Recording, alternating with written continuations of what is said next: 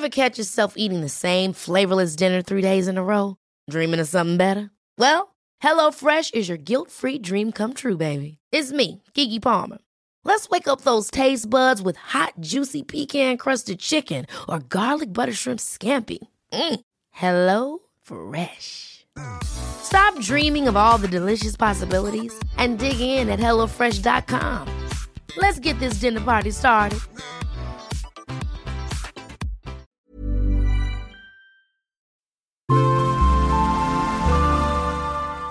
Asennemedia.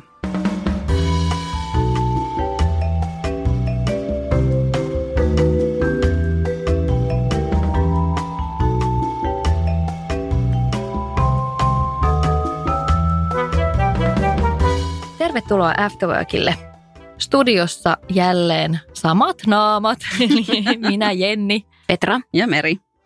Tänään jutellaan aiheesta, joka on ollut meidän niin sanotulla to-do-listalla jo tosi kauan, mutta just nyt tuntuu itse asiassa ajankohtaisemmalta kuin koskaan. Me ollaan keskusteltu täällä Afterworkin äärellä monta kertaa rasismista. Jos et ole vielä kuunnellut näitä aiempia jaksoja, niin suosittelen tosi lämpimästi.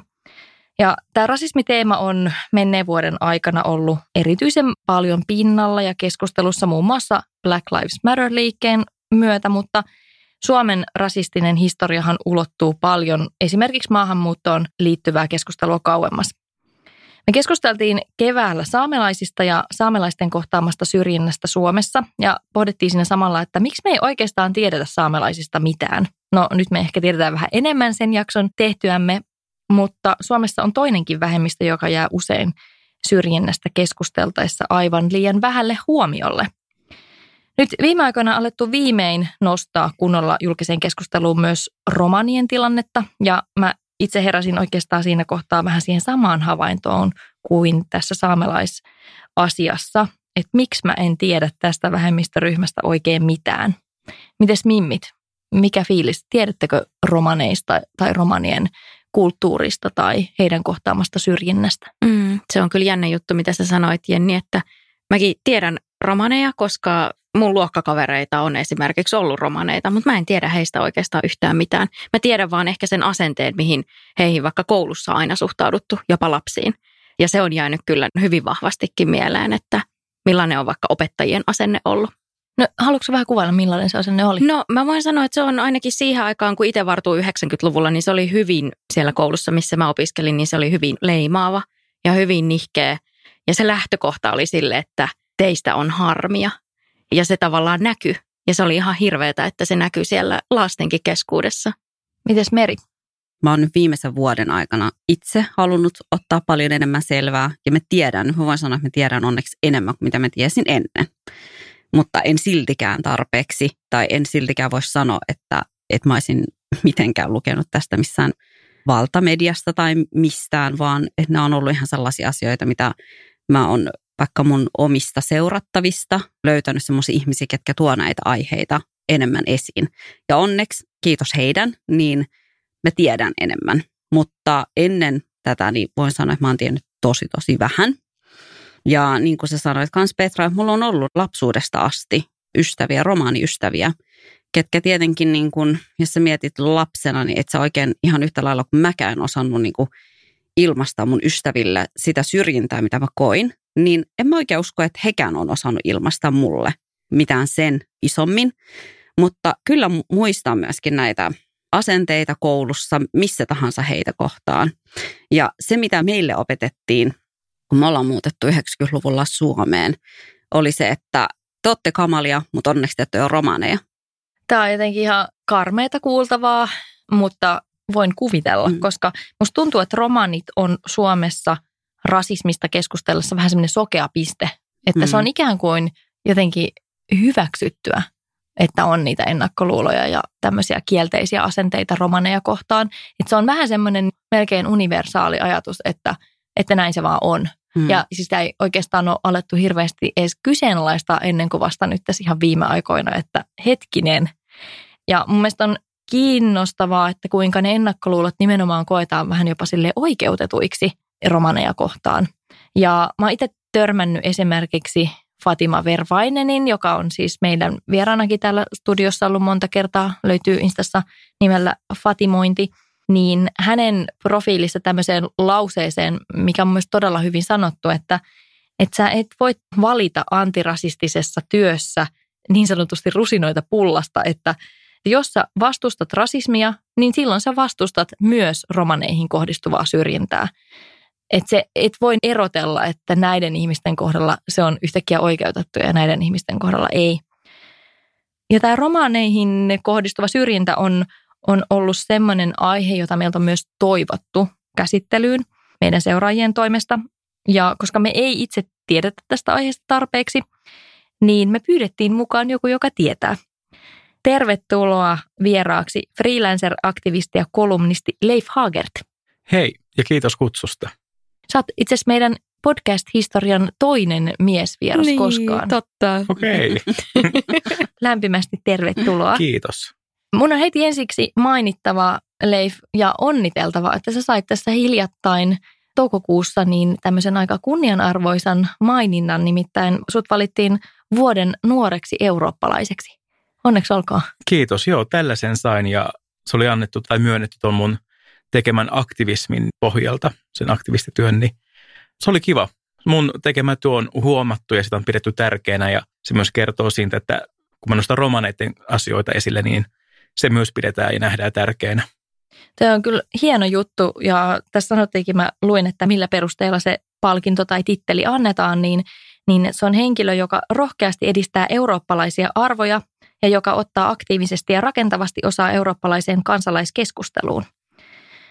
Tämä on jotenkin tosi iso aihe, tämä koko romanikeskustelu, ja tuntuu, että melkein vaikeaa ajatella, että mistä tässä nyt edes lähtisi liikkeelle. Mulla itsellä jäi tuosta Merin aiemmasta kommentista mieleen, että tällä hetkellä tuntuu, että se on aika paljon just semmoisen niin kuin oman kiinnostuneisuuden varassa, että mitä ihmiset tietää romaneista. Ja jos ei ole erityisen kiinnostunut tai ei tunne ketään läheisesti, ketään romaniyhteisöön kuuluvaa, niin sit voi olla, että ei tiedä kauhean paljon.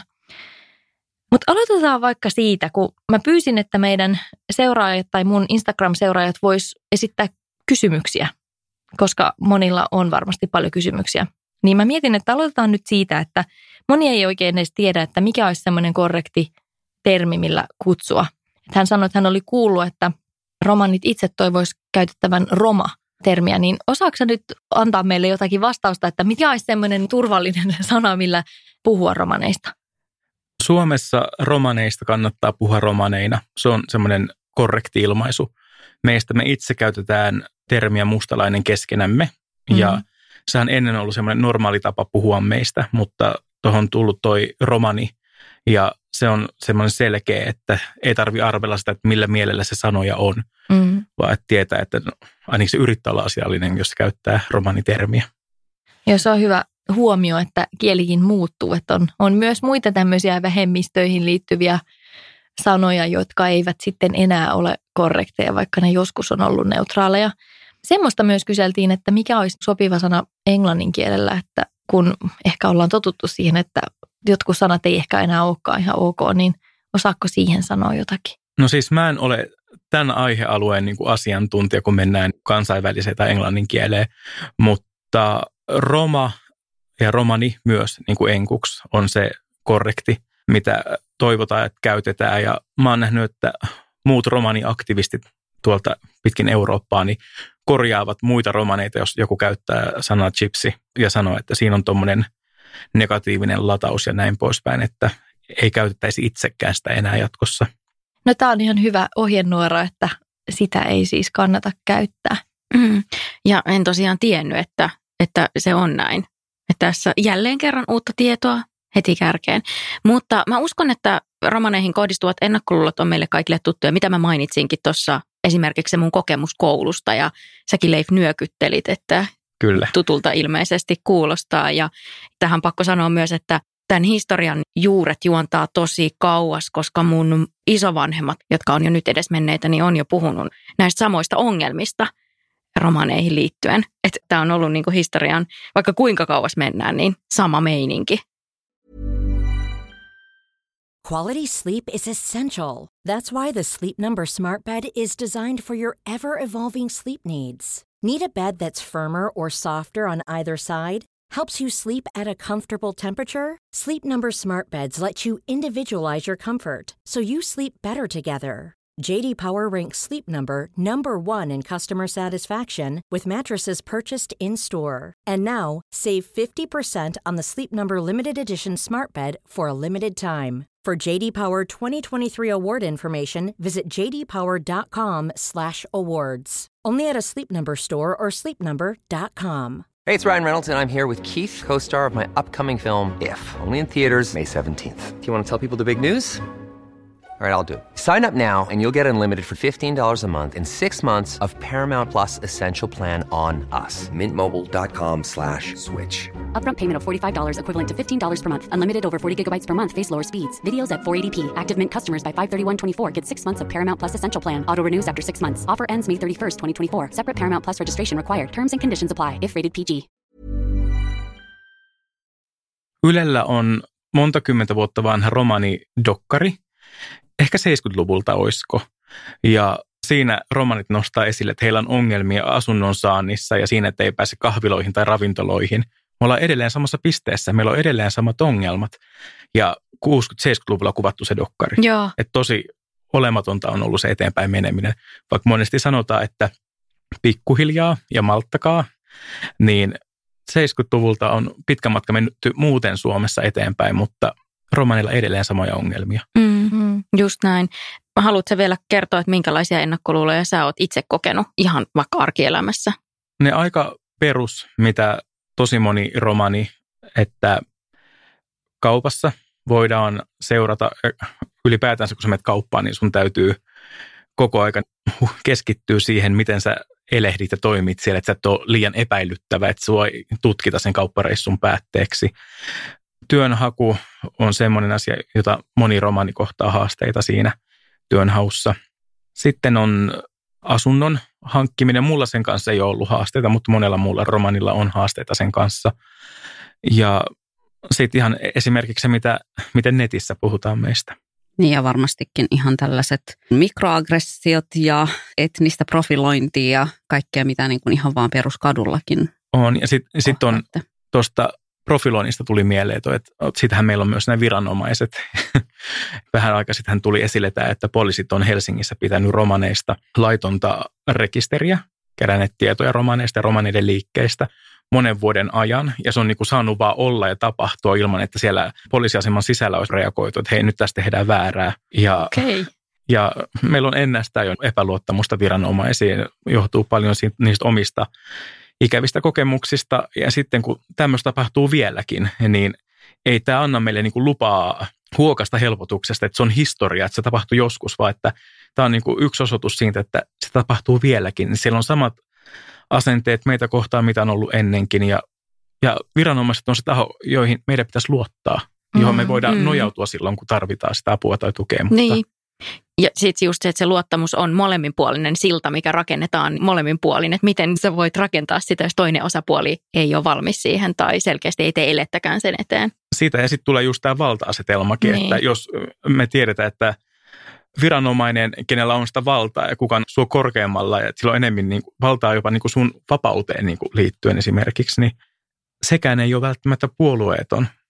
Siellä saattaa myös olla asenteita, rasistisia asenteita ja onhan se aina, että esimerkiksi kun ajaa ja poliisi pysäyttää, niin vaikka kaikki laskut on hoidettu, kortti on taskussa ja näin poispäin, mutta kyllä siinä aina on semmoinen jännän äärellä, kun täytyy pysäyttää, että minkälainen poliisi sieltä tällä kertaa tulee ikkunalle. Ja pelko, koska sä et oikein tiedä, millä asenteella sitten ne tulee siihen. Niin, just näin. No onko sitten jotain tilanteita tai paikkoja, mitä sä tietoisesti välttelet tällaisen takia? No ylipäätänsä esimerkiksi, jos mulla on huono päivä tai muuten raskasta arjessa elämässä sillä hetkellä, niin vältän käymättä uusissa kaupoissa, jossa nähdään vaan mut romanina eikä siinä tuttuna kasvuna, kuka käy siellä usein muutenkin. Ja sitten tietenkin ajamistahan, että sitä ei myöskään voi välttää, mutta että aina jos näkee poliisin siellä tien päällä myös perässä tai jossakin muu vaan siinä ajamassa, niin kyllä sitä laittaa nätisti molemmat kädet rattiin ja parantaa ryhtiä sillä, että mä en itse halua inspiroida häntä pysäyttämään mua. Mm. Työ on aika raskasta taakka kantaa, että on koko ajan vähän niin kuin epäilty jostain ilman mitään omaa syytään. On, ja se alkaa vaikuttaa myös siihen, miten sä itse ajattelet. Ja esimerkiksi mä kun tulin tänne ja te sanoitte, että voit ottaa tuossa sohvalla hetken, niin mulla tuli semmoinen pieni paniikki ehkä siitä, että voi ei, mut jätetään yksin tähän, että kukaan ei ole näkemässä, että mä en ole ottamassa mitä, jos jotain häviää. Ja moni romani jakaa tämän saman fiiliksen. Että mä oon puhunut mun romaniystävien kanssa, niin moni kokee pienen paniikin siitä, jos ne jätetään hetkeksi johonkin kohtaan yksin. Että Toi kuulostaa ihan hirveältä. Mä oon pahoillani, että me jätettiin. Ei mitään. Te luotitte muuhun, te jätitte mut tuohon. Niin. Mutta ihan on myöskin se, mistä puhutaan, kun puhutaan vähemmistöstressistä. Että ne on tommoset pienet asiat, mitkä muut ei välttämättä edes tajua. Että saattaa olla silleen, että esimerkiksi toi on aiheuttanut sulle pienen paniikin, mutta kukaan muu meistä ei ole. Edes niin kuin meillähän ei ole käynyt mielessäkään, että sä voisit esimerkiksi ajatella näin. Että et sulle saattaisi tulla siitä ihan oikeasti silleen jotain fiiliksiä. Totta. On tosi vaikea asettua toisen rooliin, kun ei ole mitään käsitystä, miltä tuntuu olla tuommoisten epäilysten kohteena jatkuvasti. Olen tosi pahoillani, että sä joudut kokemaan tollasta, koska toihan on niinku ihan hirveetä. Mä mietin sitä, että pitäisikö vähän puhua historiasta, koska kuitenkin aika moni on ehkä tietämätön siitä romanien historiasta ja paljon tuli kysymyksiä just, että mistä nämä kaikki ennakkoluulot oikein kumpuaa. Ja kun mä tuossa vähän tutkailin ja selvittelin romanien historiaa Suomessa, niin sieltä löytyi aika semmoisia ilmeisiä selityksiä sille, että miksi tilanne ehkä tänäkin päivänä on se kuin se on. Mä voisin sen verran sanoa tähän alkuun, että romaneihin kohdistuva rasismi alkoi Euroopassa 1100-luvulla, kun ensimmäiset romanit tuli Eurooppaan, ja Suomessa 1500-luvulla, kun tänne tuli romanit. Eli romanivastaisuudella on pitkät perinteet ja juuret Euroopassa ja myös Suomessa, eli ei mikään uusi ilmiö. Tämä on erittäin hyvä johdanto tälle, että siis tosiaan tuolloin 1600-1700-luvulla, jolloin Suomi on ollut osa Ruotsia, niin on ollut suhtautuminen hyvin vihamielistä, ja se on näkynyt muun muassa sillä tavalla, että sieltä Ruotsin puolelta niin on tänne Suomen alueelle karkotettu romaneja, ja täällä on ollut esimerkiksi semmoinen laki kuin hirttolaki, joka on sallinut sen, että romanin saa telottaa ihan koska vaan. Romanimiehen saa. Romanimiehen. Ja naiset ja lapset saa sitten häätää pois. Okei, eli saa telottaa käytännössä ilman mitään syytä, mikä on siis aivan järkyttävää. Ja Suomessa tämä syrjintä ollut sen tyyppistä, että esimerkiksi kirkollisia toimituksia ei ole sallittu romaneille, ei ole ollut pääsyä sairaanhoidon piiriin. Ja tätä on jatkunut vuosisatoja, mutta sitten siinä vaiheessa, kun Suomi on itsenäistynyt, niin romaneista on siinä samalla sitten tullut Suomen kansalaisia. Mutta käytännössä tämä syrjintä on silloin jatkunut. Ja tätä perinteistä romanikulttuuria on yritetty häivyttää ja hävittää ja romaneja sulauttaa osaksi suomalaista kulttuuria ja Suomea samaan tapaan kuin saamelaisiakin. Joo, ja yksi tämmöinen toimi, millä yritettiin tuhota sitä romaniutta, niin oli se, että lapsia pakkohuostaan otettiin. Ja sitä tapahtui tosi paljon tuossa 60-70-luvulla mun tietääkseni. Lapsia siis otettiin lastenkotiin ja silloin heitä myös niin kuin kiellettiin pitämässä mitenkään sitä romaniutta esillä, että ei saanut puhua romanikieltä tai muuta. Ja siinä oli tarkoitus se, että tällä tavalla saadaan siitä vääränlaisesta, huononlaisesta ihmisestä paremman kaltainen, kun sitten tulee enemmän valkoisen suomalaisen kaltainen ihminen. Tämä on tosi hurjaa kuultavaa, että tämä muistuttaa hirveän paljon sitä sortoa ja kohtelua, mitä saamelaisia kohtaan on ollut, että niitä lapsia on lähetetty sinne sisäoppilaitoksen tyyppisiin laitoksiin. Ja siellä on sitten ollut just sitä, että ei saa puhua sitä omaa kieltä ja tämän tyyppistä. Että hyvin samankaltaisia piirteitä on tässä, mutta tämä on ehkä viety vielä niin kuin astetta pidemmälle, että jos ne lapset on niin kuin erotettu täysin vanhemmistaan. Joo, siis mun mielestä tässä on samanlainen se päämäärä ollut molemmissa, että ne toteutustavat on vaan niin kuin ollut erilaiset eri vähemmistöryhmillä tässä kohtaa. Kyllä. Romanit on Suomessa, onko ymmärtänyt oikein, että heillä on ollut tämmöinen kiertävä elämäntyyli, että he on saattanut tehdä just töitä vähän niin kuin vierailijoina tämmöisissä eri maataloissa. On ollut paljon just hevosten kanssa työskentelyä ja tämmöisiä niin kuin käsityöhommia ja muuta tämän tyyppistä. Ja sitten siinä vaiheessa, kun tuli teollinen vallankumous, niin se on hankaloittanut myös romanien työtilannetta, koska tämmöiset monet perinteiset käsityöammatit ja maataloustyöt ja muut, niin on siinä kohtaa sitten teollistuneet. Eli semmoista työvoimaa ei ole tarvittu sitten enää niin paljon siltä osin, minkälaista niin kuin osaamista romaneilla just on ollut. Ja koska koulutusta ei ole niin hirveästi ollut ja sitten ehkä ymmärrettävistä syistä koulu on koettu myös uhkaksi, kun se on ollut just osa tätä vallankäyttöä, miten romaneja on yritetty sulauttaa tähän yhteiskuntaan ja sitä omaa kulttuuria siellä lomassa sitten häivyttää, niin se on varmasti ollut myös sit syynä siihen, että ei ole suhtauduttu hirveän suopeasti siihen kouluun eikä ehkä haluttukaan osallistua koulutuksen piiriin. Tämä varmasti voi olla yksi selittävä tekijä, mutta sitten on myös ollut se, että romaneillahan ei ollut semmoisia asuntoja, missä pystyi asumaan normaalisti, vaan että joutui etsimään sitä majapaikkaa myös ja asumaan toinen toisessa nurkissa. Että jos joku sai jostakin asunnon, niin sitten siellä oli vaikka kuinka paljon romaneita. Ja jos sulla ei ole asuntoa, niin mitä sä voit opiskella tai kouluttautua siinä sivussa. Että romanit alkoi saamaan asuntoja 70-luvun puolessa välissä vasta Suomessa. Ja siitä ei ole pitkä aika, kun miettii. Että siitä ei ole kauhean pitkä aika kuitenkaan, mutta romaneiden koulutustasohan sitten on noussut niin kuin myös sen myötä. Ja nyt viimeisen 15 vuoden aikana niin on menty paljon eteenpäin. Joo, ja tämä onkin tämä, mistä mä tästä luen, niin tämä on enemmän sitä historiaa just sieltä kauempaa. Ja tässä just niin kuin sanoitkin, että tämä asuntotilanne on ollut tosi iso ongelma, että kun ei ole ollut koulutusta ja sitten nämä perinteiset työt on vähentynyt, niin sitten toimeentulo on sen kautta myös kaventunut. Ja ilman toimeentuloa on vaikea saada asuntoa. Että sitten siitä on tullut vähän semmoinen niin kuin itseään toteuttava kehä. Ja ne asumukset on monesti ollut aika alkeellisia tai on ollut paljon niin kuin sitä asunnottomuutta. Mitä mä oon kuullut niistä asunto-oloista, niin ne on ollut purkutuomiotaloja ja vanhoja junia tyyliin, missä on niin kuin romanit aikaisemmin nukkuneet ja asuneet. Ja sitten kesäisin on oltu teltoilla, että rakennettu niin kuin teltta metsää ja sitten oltu siellä porukalla. Että hyvin puutteellisissa olosuhteissa eletty. Joo, ja semmoisista olosuhteista todellakin koulunkäynti tai muu niin voi olla aika haasteellista.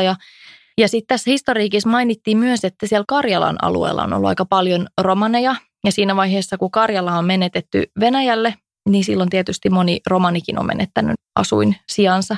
Että sitten mä luulen, että kun tässä puhuttiin tämmöisistä slummeista, joita on ollut kaupunkien laitamilla, mihin romaneja on asutettu, niin ne on varmaan just näitä, mitä kuvailit, että näitä tämmöisiä purkutuomion saaneita taloja ja huonoja asuinolosuhteita.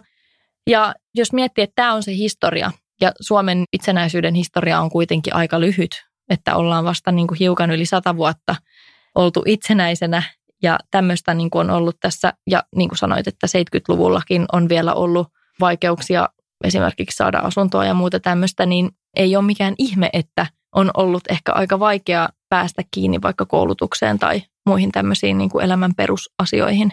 Joo, ja sitten tosissaan, että 70-luvulla niin kuin alkoi romanit saamaan niitä asuntoja, mutta se on edelleen joillekin tosi haastavaa saada sitä asuntoa, että on menty eteenpäin, nyt toistan itseäni, mutta on menty eteenpäin monessa asiassa, mutta vielä on samoja ongelmia, mitä on ollut 70-luvulla, muun muassa asunnon saamisen kanssa. Kyllä. Tämä kaikki niin kuin historia varmasti on vaikuttanut myös siihen, että sitten kun sitä on epäluottamusta myös meidän koulujärjestelmää ja muuta kohtaan, niin sitten siellä on sitä semmoista historiaa, että sen koulutuksen pariin ei ole ehkä hakeuduttu, mutta näet sä, että tässä olisi tapahtunut jotain muutosta tai mikä se tilanne tällä hetkellä on sun mielestä? Tällä hetkellä me ollaan tilanteessa, jossa romanit on lähtenyt kouluttautumaan ammattikorkeeseen, että aikaisemmin se, että romaninuoret jatko yläasteelta amikseen, niin se oli joku 15 vuotta sitten semmoinen, mistä oltiin silleen, että vau, tosi hienoa, että antakaa mennä. Ja nyt tällä hetkellä se tuntuu, että se on jo normi tosi monelle. Ja nyt on muodostumassa normi tästä, että mennään vielä korkeammalle opiskelemaan, mikä on hyvä suunta. Mutta se, että koulussa on edelleen noita haasteita, mitä romaninuori joutuu kohtamaan, että on asenteellisia opettajia ja sitten on esimerkiksi TET-paikan haku, kun se täytyy hankkia se TET-paikka, niin siinä tulee sitten tosi selkeästi vastaan sille nuorelle, että sä et lähde todellakaan samalta viivalta kuin ne sun muut luokkalaiset. Niin ja sitten myöskin valitettavasti vieläkin törmätään siihen, että koulussa ei rohkaista vähemmistön lapsia hakeutumaan mihinkään korkeampiin tai edes tavoittelemaan unelmia, vaan ajatellaan silleen, että no, kunhan sä nyt vaan selviät ja hankit itsellesi jonkun semmoisen ammatin, että sä voit edes työllistyä. Se on jotenkin se asenne ilmeisesti vieläkin valitettavasti. Ja sitten joissakin kouluissa jotkin opettajat, ei kaikki, mutta jotkin, niin he antaa romanilapsen tai nuoren alisuorittaa ihan huolella. Et esimerkiksi poissaolotkin kuitataan vaan sillä, että no hän on tuommoinen villi romanilapsi, romaninuori, niin sen takia hän ei ole tullut kouluun. Ja sitten jos sen nuoren koko peruskoulu on niin kuin näin hataralla pohjalla, niin miten se pystyy jatkamaan siitä sitten niin kuin myöhempiin opintoihin. Ja mun mielestä tämä, että pidennettiin tätä oppi-ikää, niin tämä oli tosi hyvä juttu, mutta siinä täytyy nimenomaan myös huomioida se, että panostetaan myös he romaninuoria ja romanilapsia, että ei voi jatkuu tämä, että annetaan alisuorittaa. Mutta tämähän on niin kun puhutaan rakenteellisesta rasismista, niin tässähän se näkee parhaiten, että ensisijaisestihan se on ollut just nimenomaan kohdistunut romaneihin, että ollaan pyritty siihen, että kukaan ei varmasti pääse eteenpäin elämässä millään tavalla. Ihan niin kuin, että jos riisutaan jo perustarpeet, asuminen ja terveydenhuolto ja näin, niin että mikä se on se ihmisten edes mahdollisuus edetä mihinkään suuntaan elämässä. Mutta nyt kun puhutaan tästä rakenteellisesta rasismista, niin ollaan myöskin puhuttu siitä, että on ollut jotain selvityksiä, että miten se on näkynyt vaikka työelämässä. Niin haluatko kertoa meille vähän siitä, että miten se on esimerkiksi ilmennyt? Onko siinä ollut eroja esimerkiksi, että miten miehet tai naiset on kohdannut tätä syrjintää työelämässä? Mä en osaa tarkemmin sanoa, että miten se jakautuu se romaninaisten ja romanimiesten kokema syrjintä työelämässä. Mutta mä kuulen tosi monesti perusteluja, että romanit ei saa sen takia töitä, koska romaninaisilla on se iso hame. Ja se on mun mielestä ihan selvä tapa, millä yritetään viedä keskustelua muualle siitä itse ongelmasta, koska samalla lailla se romanimies jää ilman työpaikkaa, vaikka siinä ei oteta vaatetuskysymystä. Siis tätähän on ollut ihan näitä tämmöisiä selvityksiä, että esimerkiksi romani-nimellä, jos sulla on CV:ssä romani tai siltä kuulostava nimi, niin sä et saa edes kutsua haastatteluun. Että mahdollisuudet on niin kuin ihan olemattomat, vaikka olisi identtinen CV, jos siellä on Mikko Suominen ja Leif Hagert, niin voi olla, että Leif ei saa kutsua haastatteluun. No, näin se on mennyt. Niin kuin tai vaikka pätevämpikin, mutta, niin. mutta... Ja se olisi tuntuu tosi epäreilulta, että kun laittaa sitä hakemusta, niin kun ei pääse sinne haastatteluun, niin sulla ei ole mitään chanssiä edes niin kuin näyttää sitä, että minkälainen ihminen sä oot tai näin poispäin, niin sä oot vähän niin kuin loukussa siinä sitten tavallaan, että sä voit laittaa sen hakemuksen, mutta kukaan ei reagoi siihen. Ja sitten siinä on myöskin se, että vaikka ei nyt välttämättä mikään silleen ratkaisu, mutta vaikka sä hakisitkin jollain semmoisella nimellä, mikä voisi kuulostaa siltä, että sä oot ihan, tiedätkö Mikko, mikä tämä oli Jenni? Mikko Suominen. Niin sitten se, niinku se kohtaaminen, sit kun ne näkee sut, niin ennakkoluulothan tulee viimeistään sitten silloin. Että vaikka ne on jo lukenut sun CVn ja ne tietää, että sä oot silleen, vitsit, niin pätevä tämä Mikko Suominen, mutta sitten kun sä et olekaan Mikko Suomisen näköinen, niin...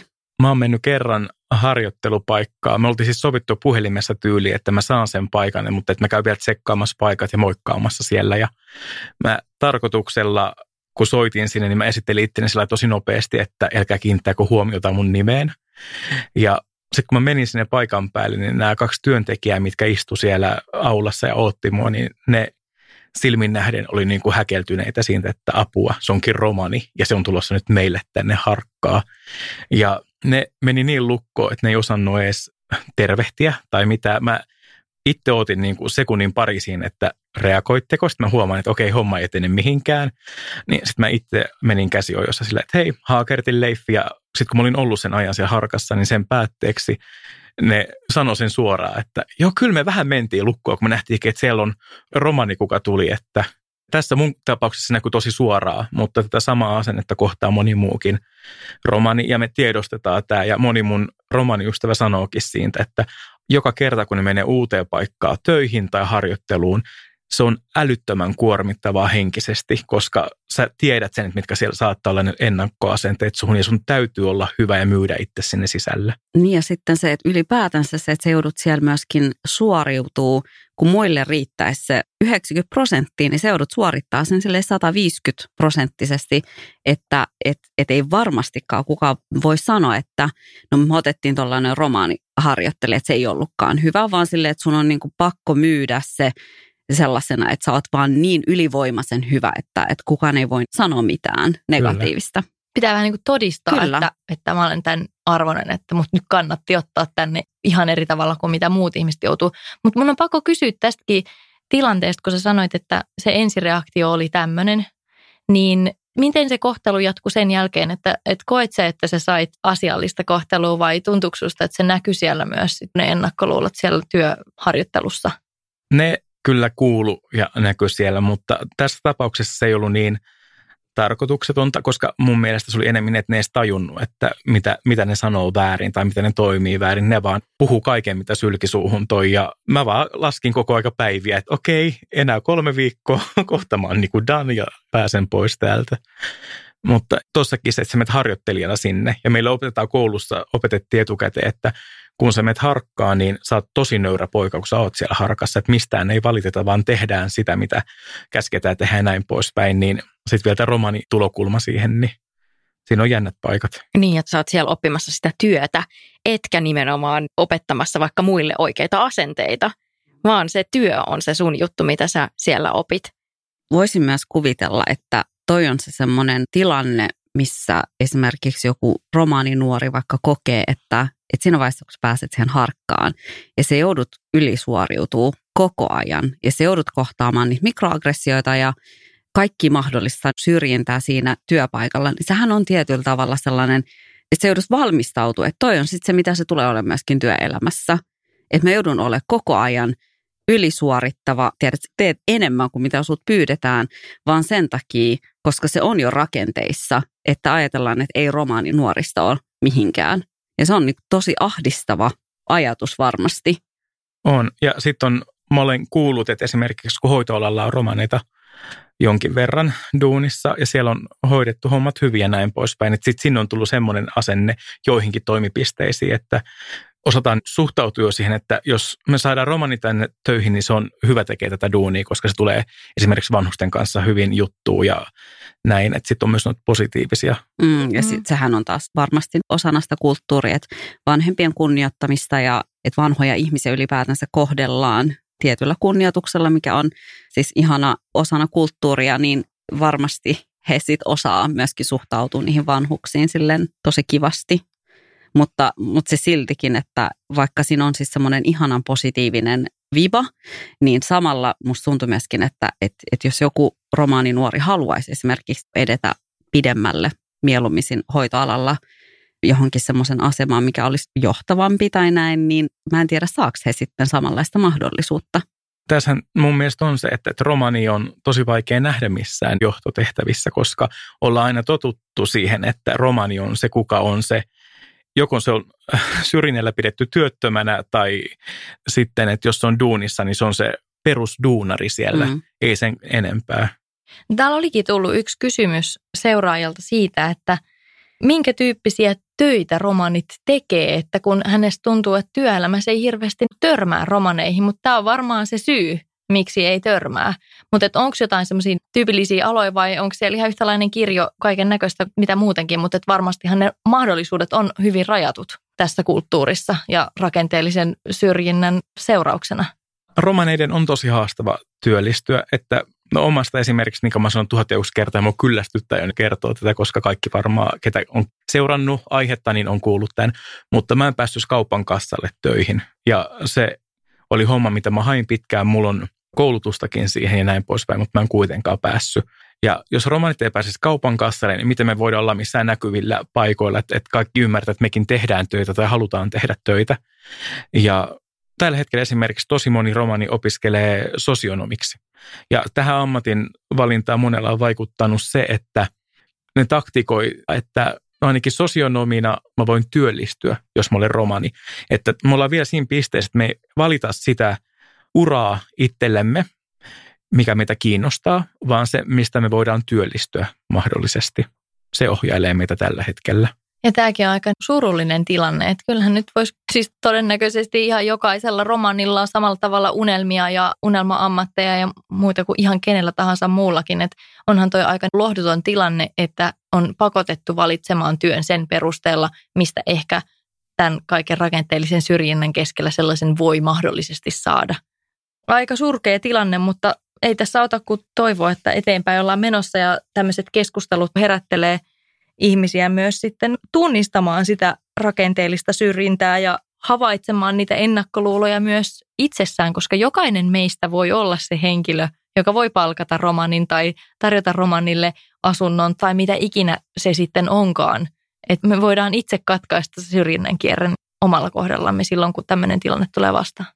Ja tunnistaa ainakin se. Kyllä. Tuossa mainittiinkin jo vähän romanikulttuurista, mutta moni tuntee sitä tosi huonosti, niin kuin tuossa aluksi puhuttiinkin. Niin minkälaisia tärkeitä arvoja romaneilla on? Mun on tosi vaikea sanoa jotakin suurta ja yleistä, koska romanikulttuurissakin on tosi paljon eroja. Ihan paikkakuntakohtaisia eroja, sukukohtaisia ja myös perhekohtaisia eroja. Että jokainen toteuttaa omalla tavallaan ja ne on tosi yksilöllisiä myös. Mutta vanhemman ihmisten kunnioitus on ollut semmoinen tosi tärkeä. Voisin sanoa, että sen päälle rakentuu tavallaan niin kuin kaikki meidän kulttuurissa. Ja sitten semmoinen, että heikommassa asemassa olevasta pidetään huolta. Yhteisöllisyys on ennen ollut semmoinen normi, mutta kaikki myös muuttuu. Että myös nämä hyvät asiat, mitä meillä on siellä kulttuurissa, niin ne ei ole enää niin itsestäänselviä, että nekin rapistuu. Että ennen vanhaan se oli välttämättömyys, että romanit oli yhteisöllisiä ja puhalsi yhteen hiileen, koska se oli se edellytys, että me selvittiin täällä Suomessa. Mutta nyt ollaan siinä pisteessä, että me ollaan paremmin voivia kuin silloin. Ja ihmiset on itsenäistynyt ja näin poispäin.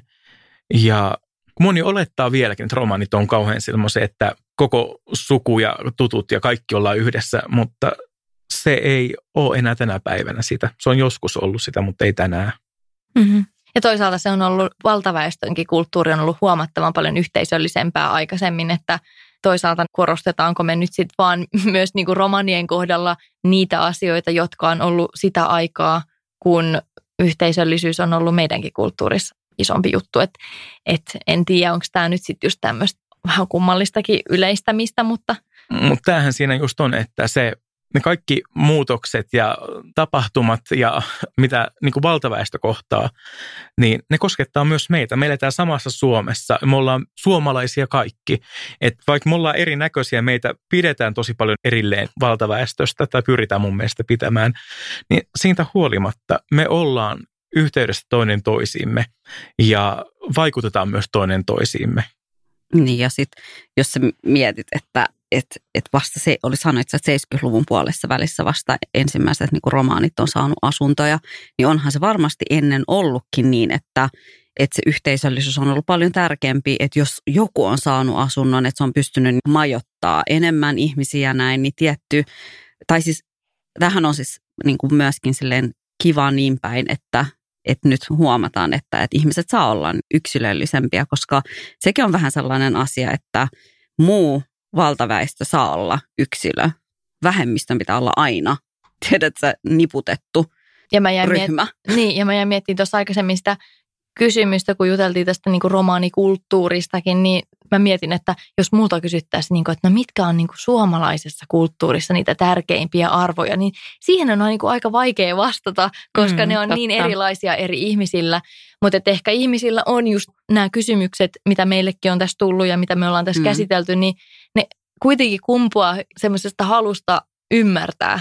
Koska kuitenkin varmasti romaneilla on joku oma kulttuuri täällä Suomen sisällä, niin tavallaan mulla on niin kuin ymmärrystä näitä kysymyksiä kohtaan, mutta sitten samaan aikaan se tuntuu, että monet noista kysymyksistä on oikeasti aika vaikeita vastata, koska yhtä lailla jokainen romani on yksilö samalla tavalla kuin jokainen maahanmuuttaja on yksilö ja jokainen kantasuomalainen on yksilö. Tämähän niin on just se point, mitä moni meistä romanista toivoo, että meillä olisi myös se yksilön oikeus ja vapaus, koska tällä hetkellä meidäthän vedetään vain yhteen nippuun. Jos sulla on huono kokemus jostakin romanista, niin sillä oikeutetaan se asenteellisuus ja rasismi kaikkia romanita kohtaan esimerkiksi. Ja se, että meitä ei oteta yksilöinä eikä nähdä yksilöinä, niin se on se, mikä vaikeuttaa meidän arkea tänä päivänä ihan älyttömästi. Ja se on se asia, minkä mä toivon, että se etusijassa muuttuisi, koska se olisi reilua ja se antaisi myös meille tilaa ja sitä vapautta, mitä muilla ihmisillä tällä hetkellä.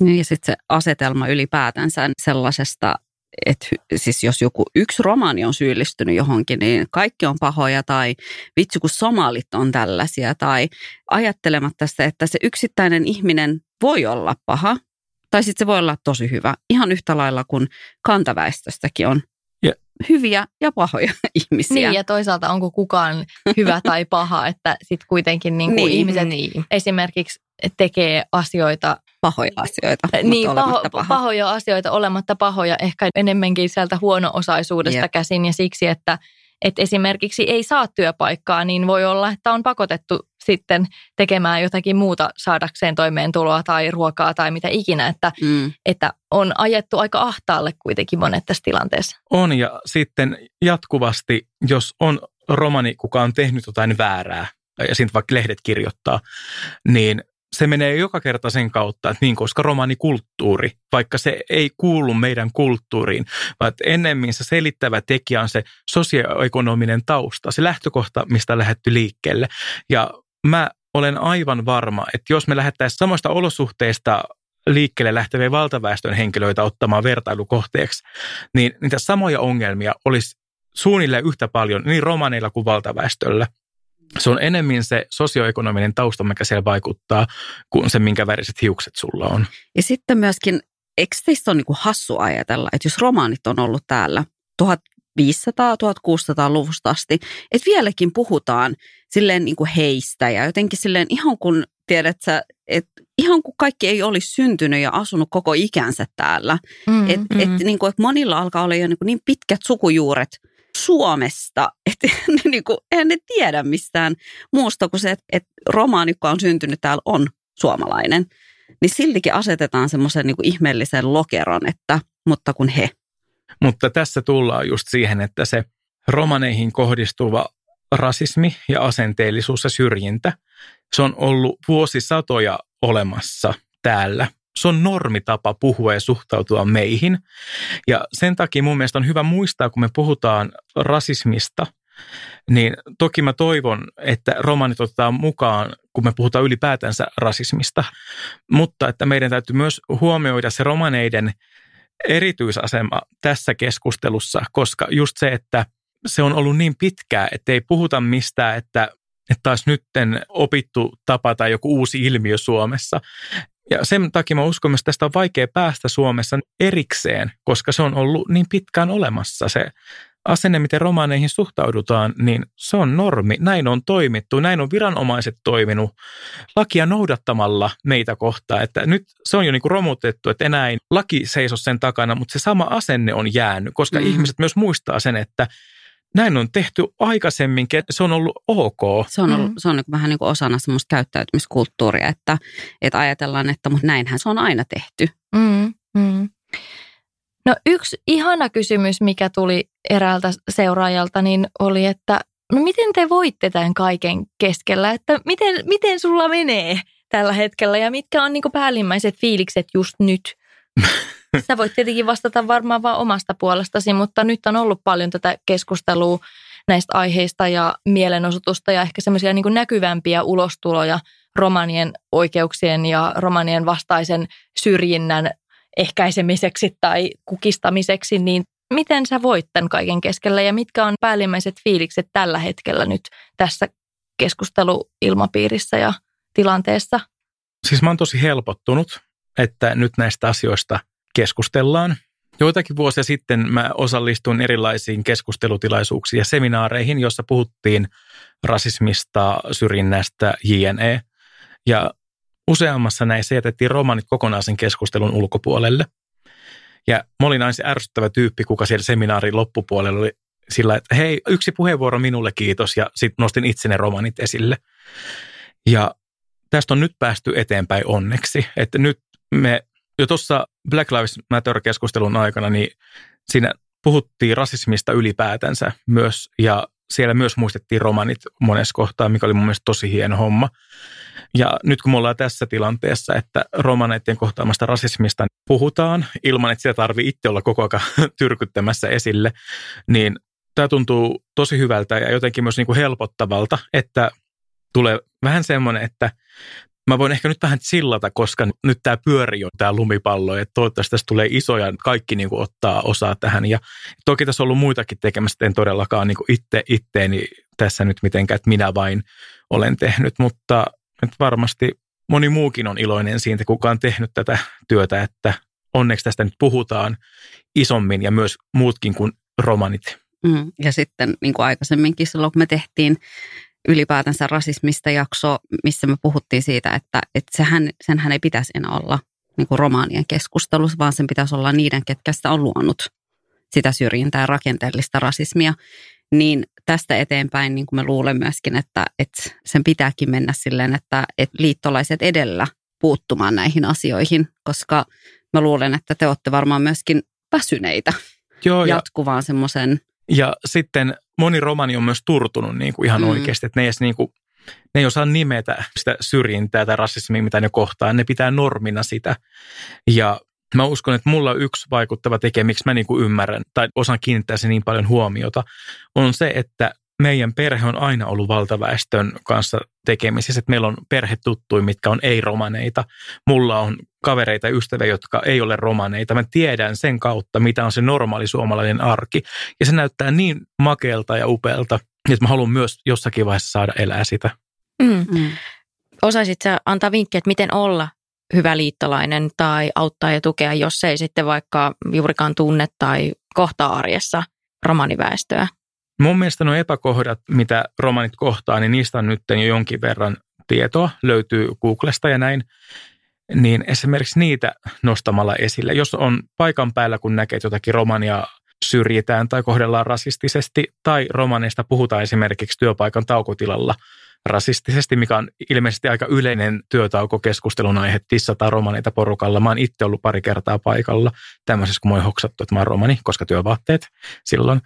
Niin nämä on semmoisia paikkoja, missä mä toivon, että ei-romanit nousee ylös ja sanoo, että hei, se, että sä toimit rasistisesti tai puhut rasistisesti romaneista, se on väärin ja se on rasistista, vaikka se tehdään romaneista. Reagointia. Että ei anneta olla sen enää normaalia, koska kun ollaan vaan hiljaa ja seurataan sivusta, niin sitä pidetään sitä myöten niin kuin normina.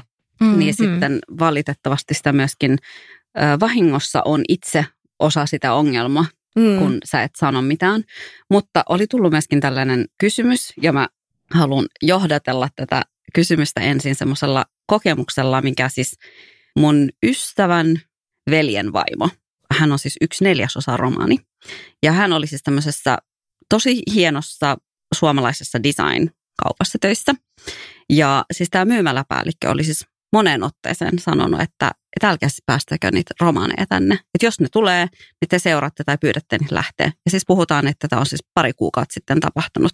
Ja sitten tämä ihminen oli soittanut mun ystävälle ja sanonut, että mitä mä niin kuin teen. Sitten tietenkin tämä mun ystävä neuvoi hänet hyvin.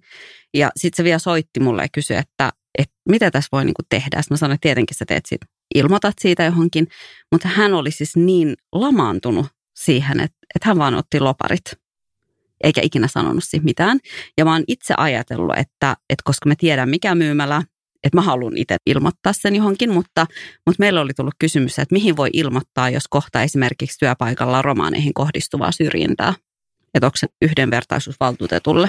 Siis mulle tuli ensimmäisenä yhdenvertaisuusvaltuutettu mieleen tästä. Ja sehän homma taitaa mennä siellä niin, että sinne pystyy ottaa myös muut yhteyttä ja kertoo, raportoimaan, jos on tapahtunut jotain.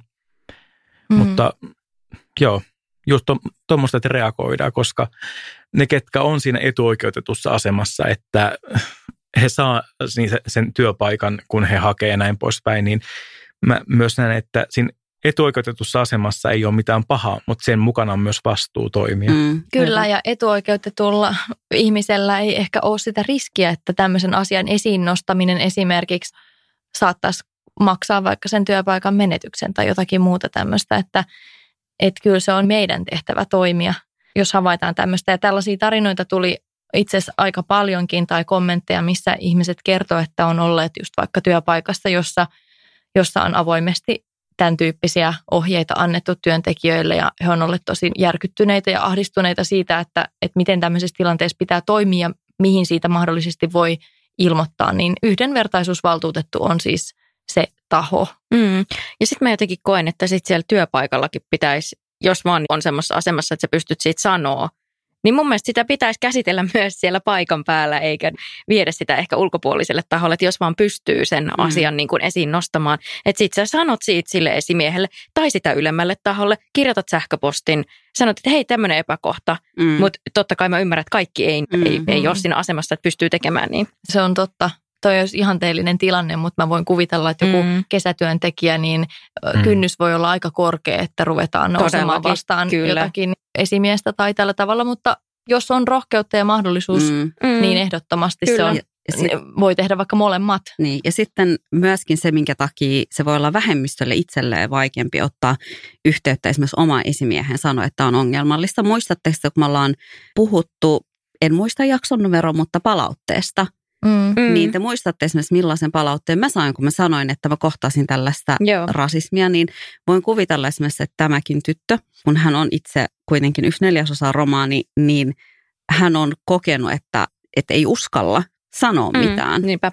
Ja sitten monestihan näitä, kun pyydetään toimimaan näin, että romanita ei päästä sisään tai näin poispäin, niin monestihan niitä perustellaan sillä, että mutta kun meillä on ikävä kokemus romanista tai romaneista, niin heille sitten tässä ilmainen vinkki, että se, kuka on sikaillut siellä, anna hänelle porttikielto. Hän ei tule silloin toista kertaa sinne, ja siinä sä et tee mitään väärää. Mutta siinä kun sä yleistät sen kaikkiin romaneihin ja oikeutat sillä, silloin sä teet jotain väärää. Erittäin hyvin sanottu ja erittäin hyvä vinkki. Toivottavasti tästä ottaa nyt sitten kaikki vaarin. Hei, super iso kiitos Leif, että tulit meidän vieraaksi. Tämä on ollut ihan mielettömän hyvä ja tärkeä keskustelu ja mä toivon, että tämä on monelle semmoinen silmiä avaava ja ehkä myös omia ajatuksia haastava keskustelu, jonka myötä tulee mietittyä ja kohdattua ehkä niitä itsessäkin olevia ennakkoluuloja, joita meissä siis kaikissa on, myös minussa ja varmaan meissä kaikissa. Ja mä mietin, että jos joku on kiinnostunut tietämään lisää romanien asiasta ja historiasta ja kulttuurista ja tämmöisistä asioista ja tutustumaan vaikkapa näihin teemoihin, niin onko sulla antaa jotain vinkkiä, että mistä semmoista tietoa voisi esimerkiksi etsiä? Panu Pulma on kirjoittanut ainakin jonkin kirjan aiheesta. Se menee vähän historiaa, mutta siinä on ainakin jotakin. Onko mitään nettilähteitä esimerkiksi, mihin olisi helppo pääsy sitten kellä tahansa? Esimerkiksi tuon Romanimission nettisivut, niin siellä on ainakin jotakin tietoa. Ja sitten on olemassa näitä eri romaniyhdistyksiä, esimerkiksi Suomen romaniyhdistys ja näin poispäin, joihin varmasti voi olla yhteydessä ja kysyä, jos on jotakin kysyttävää. Ja tietenkin mä suosittelen kaikille, että kannattaa ottaa Leif tuolla Instagramissa seurantaan. Mikä sun Instagram-nimimerkki olikaan? Leif Richard, mutta ennen kaikkea ottakaa Twitterissä haltuun, mutta Leif_Haakert, koska siellä mä olen huomattavasti aktiivisempi. Okei. Mä en ole itse Twitter-aktiivi, niin mulla on mennyt ihan tämä ohi. Mutta nyt pitäisi olla aktiivisempi. No niin, nyt pitäisi ihan vaan vaikka Leifin takia ruveta twiittaamaan. No sitten esimerkiksi mä itse sanoisin, että Mercedes-Benz on henkilö, joka puhuu myös romani-asiaa. Häntä kannattaa seurata. Joo, todellakin. Ja hän on Instagramissa myös hirveän aktiivinen. Kyllä. Eli tässä nyt muutama henkilö, joita voi seurata, jos romanien asema ja tilanne ja ajatukset kiinnostaa. Ja haluaa olla hyvä liittolainen. Kyllä. Hei, super kiitos hyvästä keskustelusta. Ollaan tosi iloisia, Leif, että löysit aikaa tulla meidän vieraaksi ja nähdään vähintäänkin tuolla somen puolella ainakin sitten. Näin teemme. Kiitoksia. Kiitos. Kiitos. Heippa.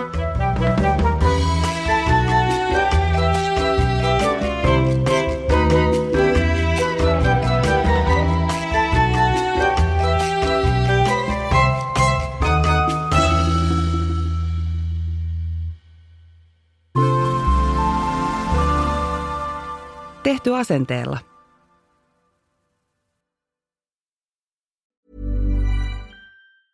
Ever catch yourself eating the same flavorless dinner 3 days in a row? Dreaming of something better? Well, HelloFresh is your guilt-free dream come true, baby. It's me, Keke Palmer.